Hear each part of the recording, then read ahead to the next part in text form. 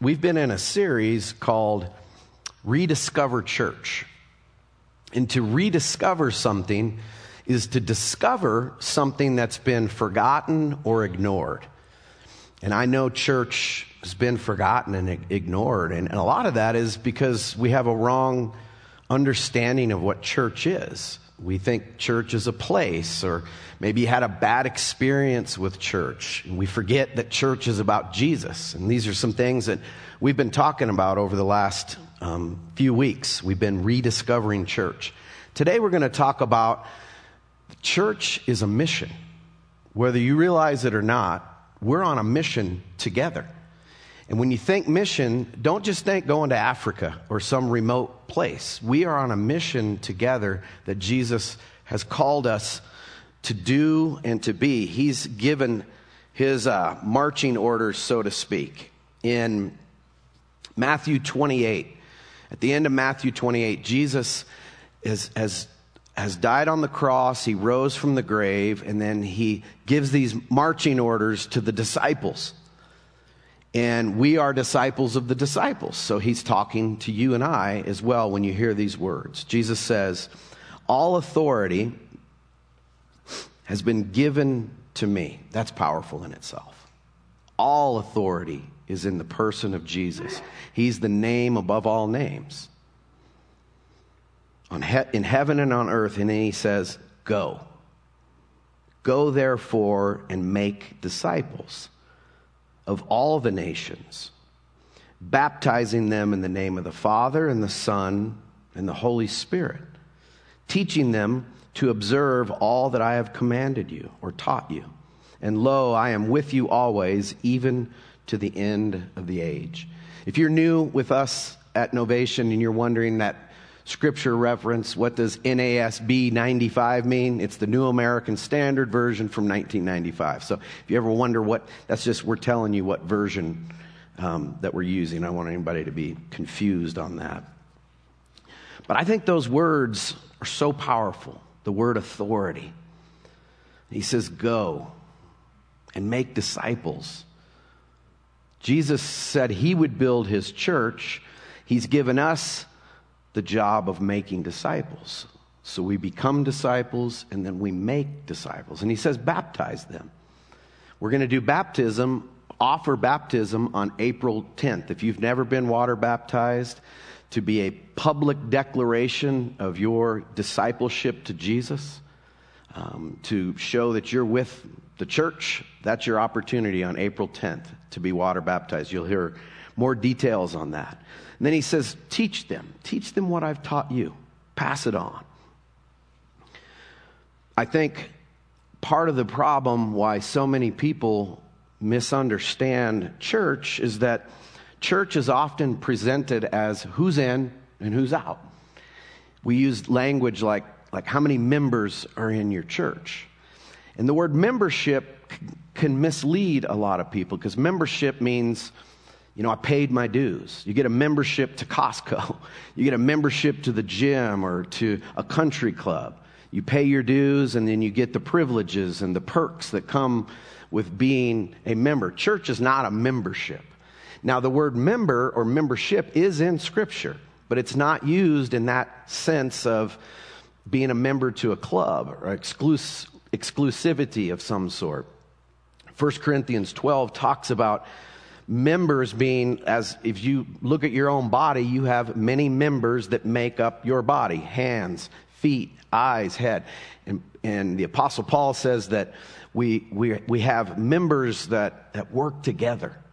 And he uses that allegory to the body of Christ, that we are many members. We're not all mouth, we're not all head. He's the head. We're not all eyes, we're not all feet or whatever. Some are little pinky toes, right?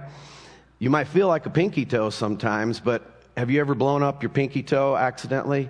You need your pinky toe to walk. So everybody is included when it comes to the need in the body of Christ.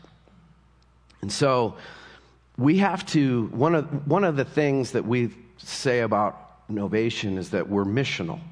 And what it means to be missional, to have a missional mindset, is to live with the mindset as if you were in a foreign country, learning a new language and a new culture.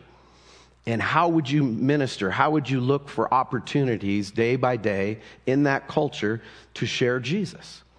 Well, we live in a foreign land if you name the name Jesus. This isn't home. We are all of our lives are a short-term mission trip, so to speak, where we have a job to do. And this calling that Jesus has given us gives us all a bigger purpose and vision for our life than we could ever dream. What we can come up with our own selves for our lives. Now, quick history lesson. The church, when I say church, as we talked about last week, the universal church, got over-organized in about the 4th century. So you have the book of Acts in the early church. And I've been reading a lot of the church fathers that were disciples of the disciples, and they didn't talk the way we talk in our world. They didn't think the way we think. It wasn't a political view of what church was about or their faith. It was about Jesus and the Father and the love of the Father. But in about the 4th century, when the Roman Empire was still at its peak, their emperor Constantine got a vision that he supposedly became a Christian and was going to make the Roman Empire religion Christianity. And by doing that, people became like national Christians. That's where we get our word Christendom from. Instead of following Jesus, it was Christendom. It was like, if you're born in the Roman Empire, you're baptized as a baby, and you're a Christian. You didn't have any choice. That's not Jesus' plan of discipleship. That wasn't Jesus' plan of his movement to change the world, to make it some national religion. And it got organized, and it got political. And because everybody was Christian, there was no sense of urgency to go and spread the message of Jesus to the rest of the world, like you see throughout the book of Acts and what happened in the early church. And then it just kind of lost its oomph. Now, I know God's always been at work, and the gospel's always going to be preached and go forth, and God always has his people. But we can look at that in a place in history and say, let's don't repeat that. And I think we're living in a world where, definitely in our country, is a post-Christian country. Where everybody used to say they were Christian because they celebrated Christmas and Easter, or they were born into the church, or they were baptized as a baby. Jesus wants so much more for us than some religious experience. He wants us to have his vision and his purpose for our life. And I'm telling you, it's the greatest thing that if we could grab a hold of it individually and corporately, live a life and spend our life on what matters most to him. We'll never, ever, ever regret that. So as we rediscover church, this morning if we're going to rediscover church as a mission, that's what I want to talk about the rest of our time. As a mission, there's a couple things we need to do. 4 things. First one is accept our assignment. Accept our assignment. Now, obviously, Jesus wants each one of us to trust him as Savior, follow him as Lord. But it doesn't just stop at belief. The word to believe is actually an action word. It's not just, we don't just stop at belief. He wants us to continue his ministry here on earth that he started. That's what the church is. We're an extension of the ministry of Jesus, to do what he did. That's what he was telling his disciples. Go and tell people what I've taught you. Go and tell people the good news. How many know and believe that it is good news that death has been defeated, sin has been defeated, and the evil one has been defeated? Is that good news? That's the gospel. So you say, well, what's the gospel? That's the gospel. Those things have been defeated by the life, death, and resurrection of Jesus. And so he wants you and I to participate with him, letting others know that. And we're going to talk about how do we do that, because Jesus said this. He told his disciples, he said, he's praying to the Father, and he says, as you sent me into the world, I also have sent them into the world. And he's not just saying in the earth. The word world obviously can mean the earth, but the world is the world's system. The world has its way of doing things, and then there's the kingdom of Jesus and the way he wants things to be done. The way of the world is, the tendency is selfishness. I'm going to get mine. I'm going to get ahead. I got to be successful, blah, blah, blah. The kingdom of Jesus is upside down, where we serve, where we grow in humility, where we love one another, we deny ourselves. Two different planes that we're talking about here. And Jesus says, I'm sending my disciples back into this world.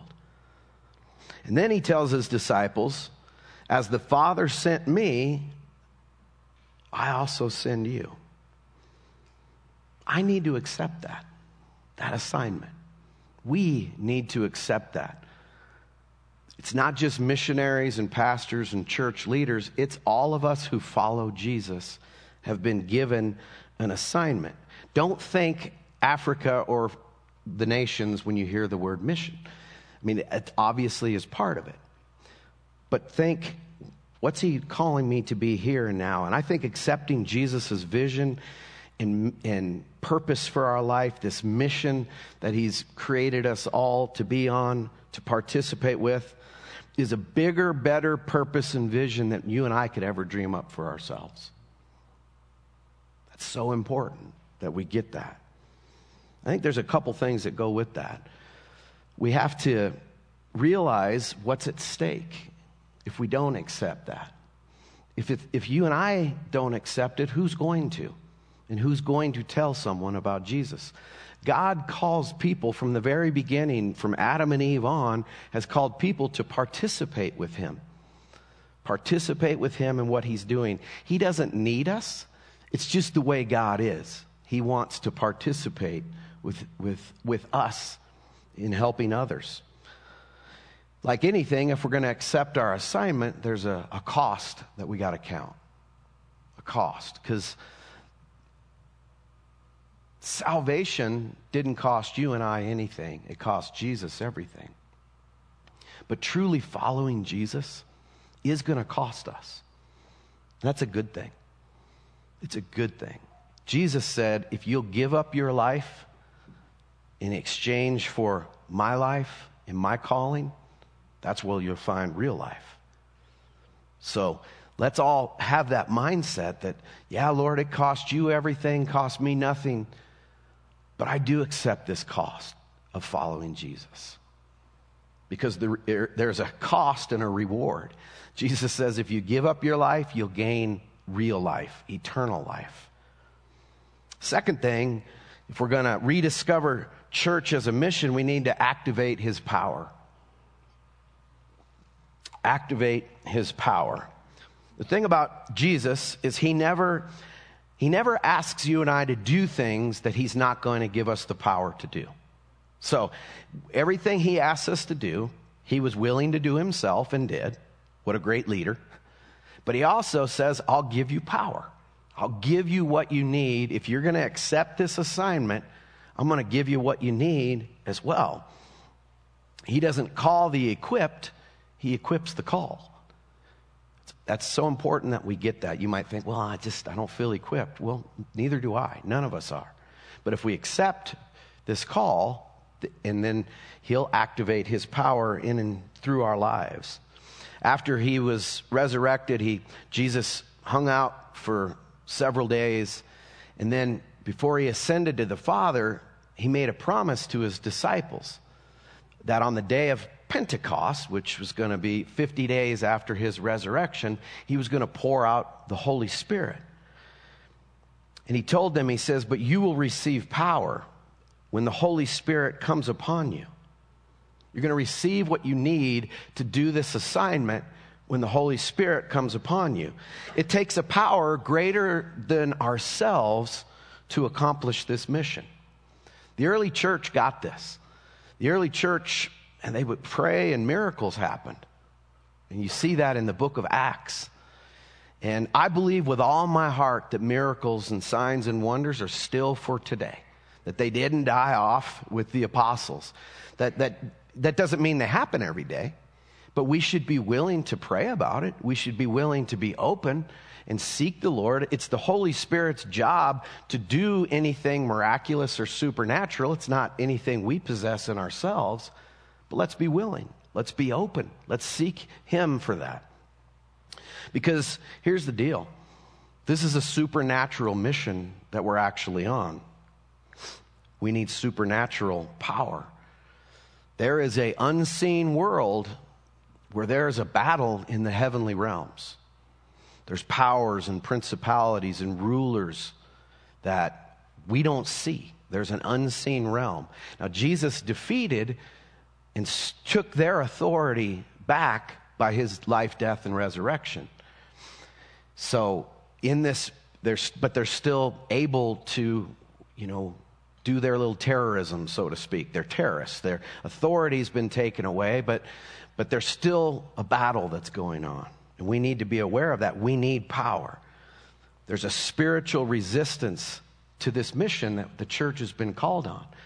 And it happens in ways that we don't even realize sometimes.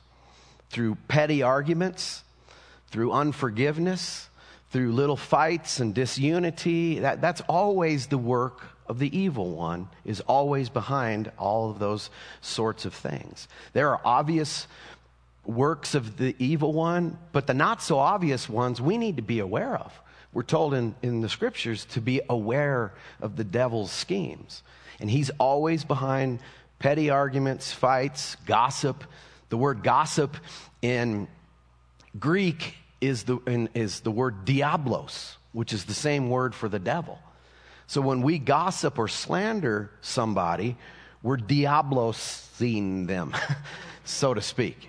I don't want to be the devil or act like him, but he's behind all of that garbage, and we need to be aware of that. Thirdly, we need to adjust our approach to this mission that we're on. Take a look at the early church before it got organized and political and all of that. And it was the early church had something. And I believe God is restoring that back to the church today. He's restoring the understanding of the goodness of the Father, and I believe He's restoring the call to discipleship to Jesus, to put into practice what Jesus said to do. Again, He told His disciples, "But you will receive power when the Holy Spirit has come upon you, and you shall be my witnesses, both in Jerusalem and in all Judea and Samaria, and even to the remotest parts of the earth." Now, not everyone's going to be called to go to the remotest parts of the earth. Some are, and we're going to talk about that in just a minute. But when you break down this little verse here of what Jesus said, He said, "You're going to be my witnesses. Your power's going to come upon you, and you're going to be my witnesses." What does a witness do? Witness just shares what they saw, what's happened to them. That's what it means to be a witness to somebody. It's just learn to tell people what Jesus has done for you. Who were you before Jesus? Who are you now? How has He got you through the garbage of life? How do you lean in on Him? People are looking for this. They are. He says you're going to start in Jerusalem. Jerusalem was the first place that the gospel began to explode in, and then it began to spread. So if you think Jerusalem, Judea, Samaria, ends of the earth, think Westminster, Arvada, Denver, Colorado, and beyond. That's our Jerusalem and our Judea, Samaria, and the remotest parts of the earth. A couple things about this. Every believer must believe that Jesus was talking to them when He said, "I send you." He's talking to you. He's talking to you. I send you. If you're His disciple, you are sent by Him. And that's learning, like I said, to tell others what He's done for you. Look for opportunities. You don't have to stand on a street corner with a bullhorn and a sign to share Jesus. I'm not sure it's super effective. I know it works sometimes, but relationship is the most context that people come to know Jesus, through a friend, through family, a coworker. And again, I'm going to say it again, the power of invitation.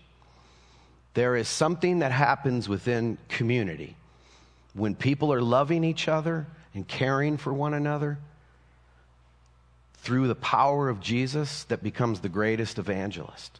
Somebody says, I don't know what I believe, but I like this. I like the relationships. I like the people that are part of this church. And so you invite people to not just church service, but to events.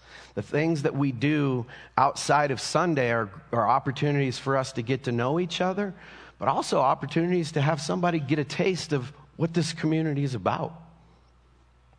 I think that's important. Secondly, if we're going to adjust our approach, leaders must train and equip believers to do the work of the ministry. Christendom created the professional pastor, the professional minister, so to speak. The pastor or the leader or the elder does all the ministry. And that's not effective. That's why pastors get burned out on a weekly basis. But my job, and please pray that I do a better job, and I promise I'm going to try to continue to do a better job, is to equip people to do the work of the ministry. The Apostle Paul in Ephesians 4, he says that Jesus gave apostles, prophets, pastors, teachers, and evangelists to equip the believers to do the work of the ministry. That's why there's a lot of team that goes on here at Novation. We have 3 paid staff members, but man, we're volunteer driven. We are led by people who aren't getting a dime for their time. They do it because of the joy and the sense of calling. So that's our job. A job of a leader is to equip the church to do the ministry. We care for one another in home groups. So we have home group leaders who lead in their home group, and they care for one another. And when a crisis comes up in their life, the first person they call is someone in their home group or their home group leader. And the more and more that happens, the more we're doing this thing called church correctly, in my opinion. Next, start at home. Start right here. When you think missions, don't let your mind wander to Africa. God might be calling you there, and I'm all for that. But start at home. Start in our own Jerusalem, Judea, where we live. It's our city, your neighborhood, your workplace. That's your mission field. If you're a teacher, you're going into the mission field every day. If you're, work in the healthcare, wherever you're at, you're going on your mission field every single day. When we walk out the doors of this church, that's our mission field. And then, this one's tough. Be willing to go to places you don't want to go. That's our Samaria. And you think, well, what do you mean? Well, when Jesus told the disciples that they were going to go into Judea and Samaria, they would be like, what? Like, I don't want to go there. Samaria to the Jews represented a place they didn't want to go because it had people they didn't want to be around. The Samaritan people were looked down upon. It was kind of a racist deal because they were a half-breeds. And so just culturally, they were scorned. And he's saying, yeah, you're going to actually go and love the people that you hate right now. You're going to actually go and love the people who don't think like you, who maybe don't believe like you. And that's what we're being called to do. You're around it every day. You're around it at your workplace, in your neighborhood. And I believe our church does a really good job of being aware of that. You guys do a good job. And we need to be willing to talk with people who don't think like us, believe like us. Be willing to go to that hard place. And I would ask this question: who or where might represent Samaria to you? Who might that be? Where might that be? that God would want you to go and be his witness. And then last bullet point on this adjusting our approach is to be missional, to rediscover church as a mission, we have to remember that everyone participates in world missions. Some send and some go, but it's 100% participation. The gospel needs to go to the remotest parts of the earth. There are still people who have not heard the good news about Jesus Christ. And there are places in the world where missionaries have gone and the church is beginning to explode. We all give or we all go. So if we're senders, that means we send financially to missionaries. Every time you give to Novation, we give a portion to Joshua Nations, who's going to the ends of the earth to train pastors and equip people, and our Dominican trips and so on and so forth. But we can all give and we can all pray. And what we've been doing recently is, Emma, will you come up here? What we've been doing recently, what we're going to do on a monthly basis, is give some awareness about culture, nations, that what's going on in the world. Last month, Vesna talked about Mexico. And she talked about how there were places in Mexico, which is crazy to think about in North America, that have never heard the gospel, that had unreached people groups and so forth. And so I asked Emma Caldwell. Her and her husband Gunnar have been part of Novation for a good while now. About a year. And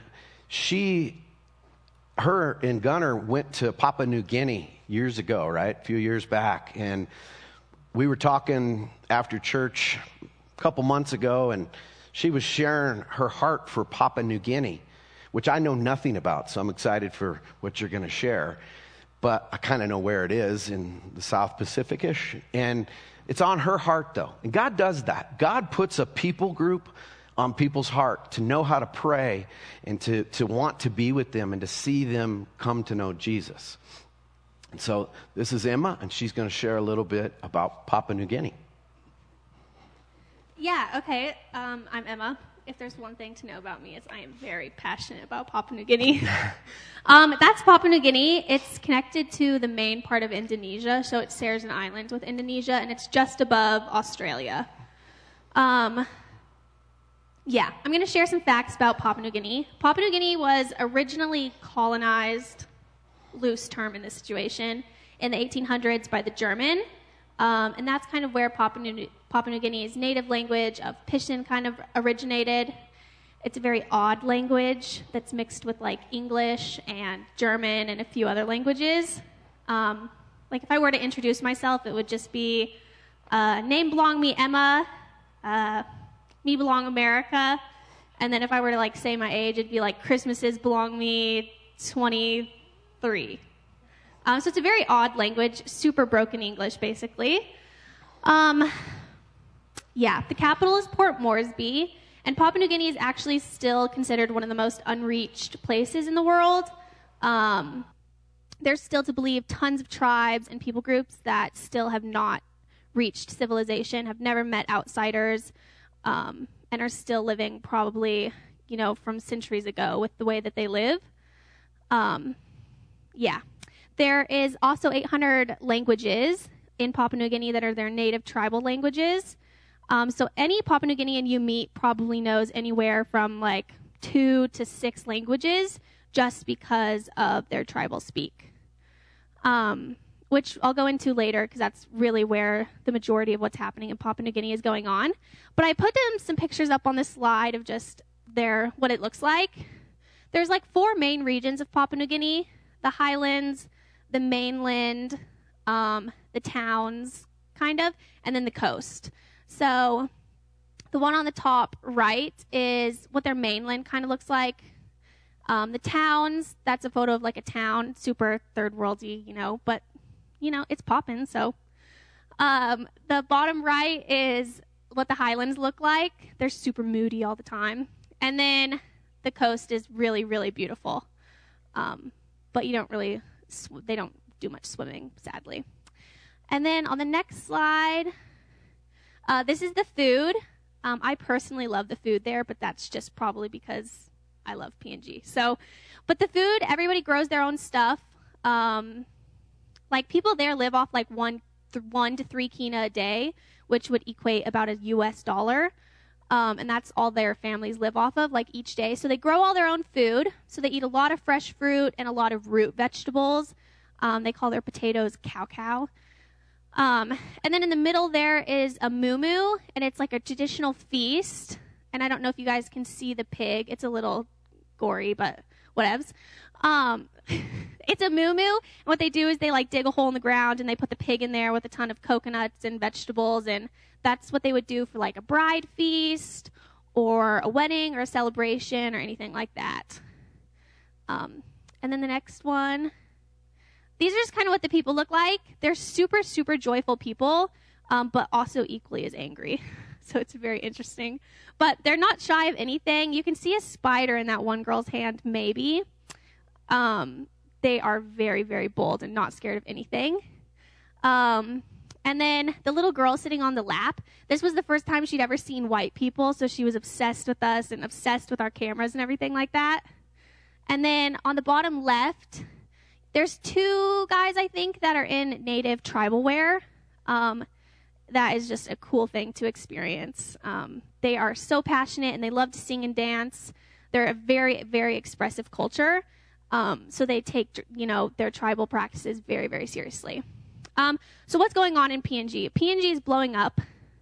The Lord is on the move there. Mission teams are going there left and right, day in, day out, all the time. So I wanted to highlight a few of the ministries there that I know of that are doing amazing things. So the first one is this, it's a really small mission movement at the moment, but it's called I Care For You. And it takes place at a village outside of their capital, Port Moresby. And it's just a couple named George and Crystal. And what they do is there's a ton of, is the right word, like polyamory, like a lot of men marry multiple wives. There's a lot of prostitution. There's a lot of domestic violence. And there's a lot of AIDS in Papua New Guinea. And this organization takes in women that have AIDS or are in prostitution or their husband left them or whatever, takes them in and rehabilitates them, tries to find them jobs, gives them things to do, and helps them take their AIDS medication. Because a lot of people just don't know that you have to take your AIDS medication. So they help with that, and they're a really, really amazing organization. And Gunnar and I worked with them for about a month one time, and we love them. We love them very much. Next is Youth with a Mission. You've probably heard of Youth with a Mission. It is a big missions organization for youth all throughout the world. I think there's like 2,000 bases across the world. They have a huge movement in Papua New Guinea. There's like 4 or 5 bases there in Papua New Guinea. But what they're doing is a thing called EBPN, Ending Bible Poverty Now. So they're creating a bunch of these little SD cards that are audio Bibles, and they're creating them in the mother tongue. So the 800 languages that I spoke about, they're trying to get a Bible in each one of those languages and distribute them. So it's a huge, huge movement, and, they always need help with that if you're interested. And then YWAM also has medical ships, mercy ships, that are planted all over the Pacific, usually is where they're at, and they give, like, small surgeries on, like, the eyes and, like, dental care to people that can make the trek to them. And they do incredible things with the health of Papua New Guinea. And the next is MAF, Missions Aviation Fellowship. They have planes in the more rural areas of Papua New Guinea, so up in the highlands, and they fly missionary teams and resources and everything like that to the least reached people in Papua New Guinea. And then they're constantly trying to find the people that are unreached. But that is a dangerous endeavor because they're still operating under tribal life, which means they're scared of outsiders. So it's dangerous, and what they're doing is really, really amazing because they help the country without making the country reliant on their aid, which is important in missions. And then the last one is Wycliffe. They're also doing Bible translation in Papua New Guinea. They're also working on the 800 tribal languages. I wish they would do a better job working with EVPN, because EVPN is great at distributing the Bibles, and Wycliffe is amazing at translating. So I wish they would work together more. So you could pray for that. But yeah, PNG is amazing. There's amazing things happening there. It is mostly a Christian nation, but their problem is the Bible, basically. They read from the Piston Bible, which is a bit of a rough translation, but they also read from the New King James Version, which is a hard one to read, especially when English is not your first language. So they need Bible education, and they need to understand that witchcraft is not a part of Christianity, because they love themselves some witchcraft and their ancestors. So they really need to fix that line, and that's what these people really are trying to get across to the Papua New Guineans over there. Yeah, that's PNG. I'm super passionate about it, but I will tell you, America is the hardest mission field I've ever been called to. So, Preach. Thank you, Emma.